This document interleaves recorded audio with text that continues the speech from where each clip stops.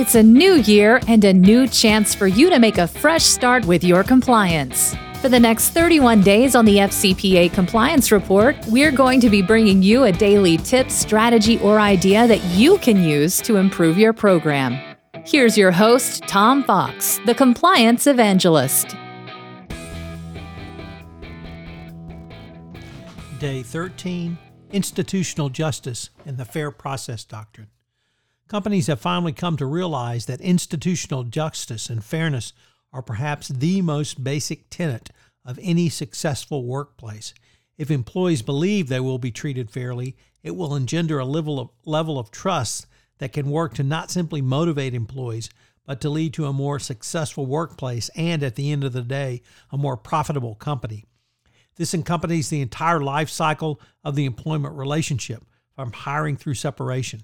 It works in areas as disparate as compensation and incentives, discipline, promotion, and internal reporting.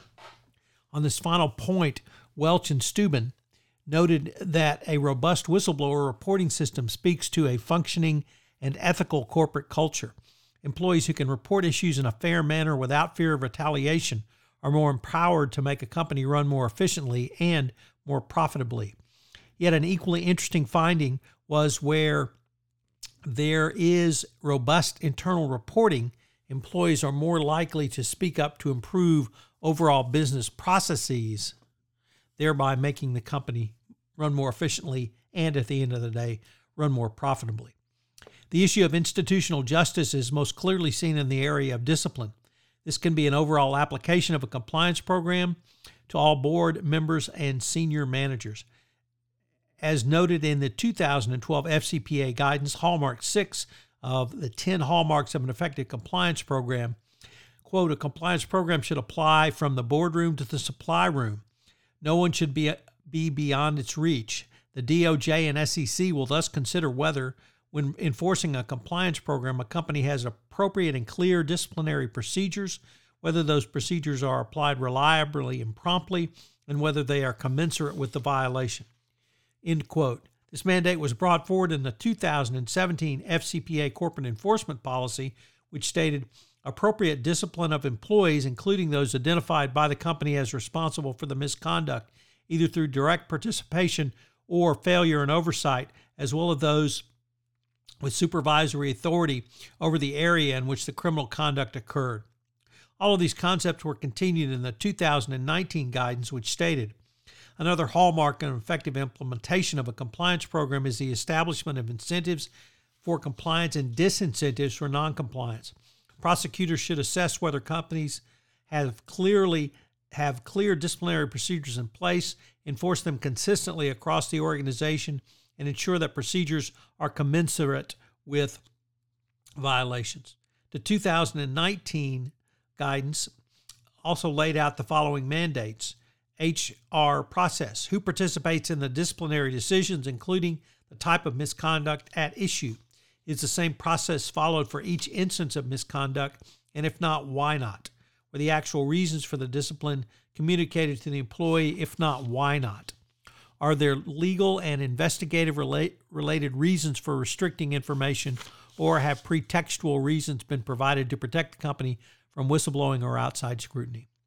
One of the areas in which HR can operationalize your compliance program is to ensure that compliance is handed out appropriately and consistently across an organization, and to reward those employees who integrate such ethical and compliant behavior into their individual work practices. In addition to providing a financial incentive for ethical behavior, it also provides a sense of institutional justice. Institutional justice comes from procedural fairness and is one area that will bring credibility to your compliance program.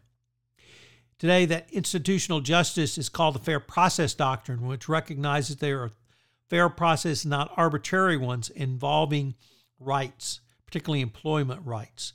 Considerable research has shown that people are more willing to accept negative, unfavorable, and non-preferred outcomes when they are arrived at by processes and procedures that are perceived as fair. As you incorporate the Fair Process Doctrine into your compliance program, there are three key areas to focus on. Number one, administration of discipline.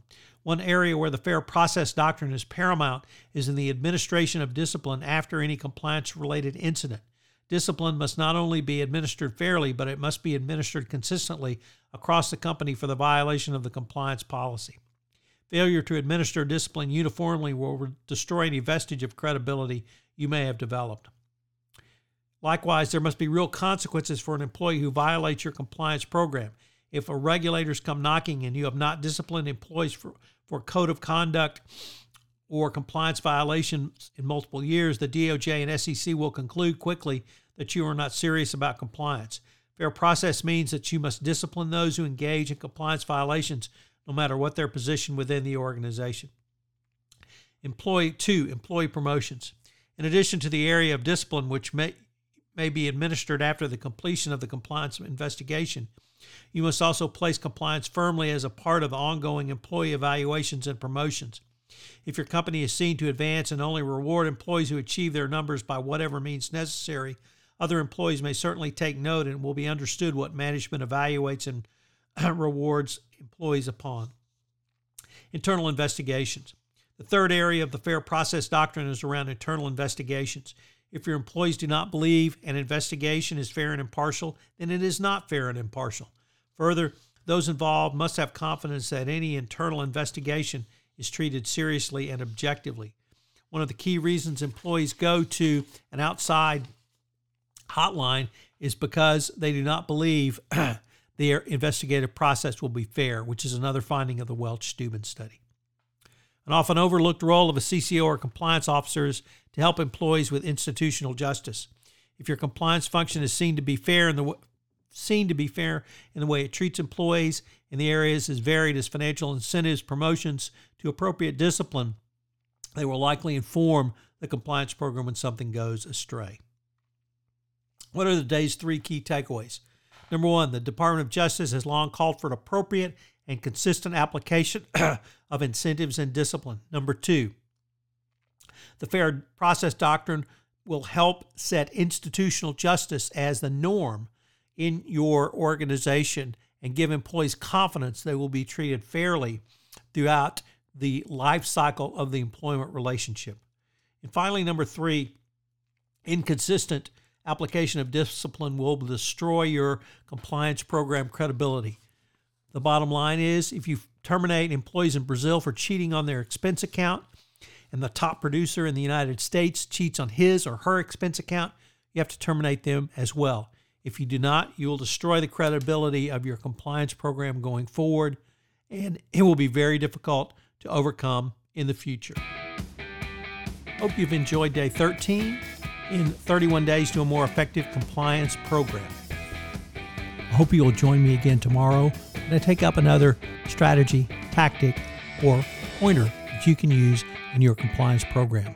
31 Days to a More Effective Compliance Program is a production of the Compliance Podcast Network. This podcast is a part of the C-Suite Radio Network. For more top business podcasts, visit c-suiteradio.com.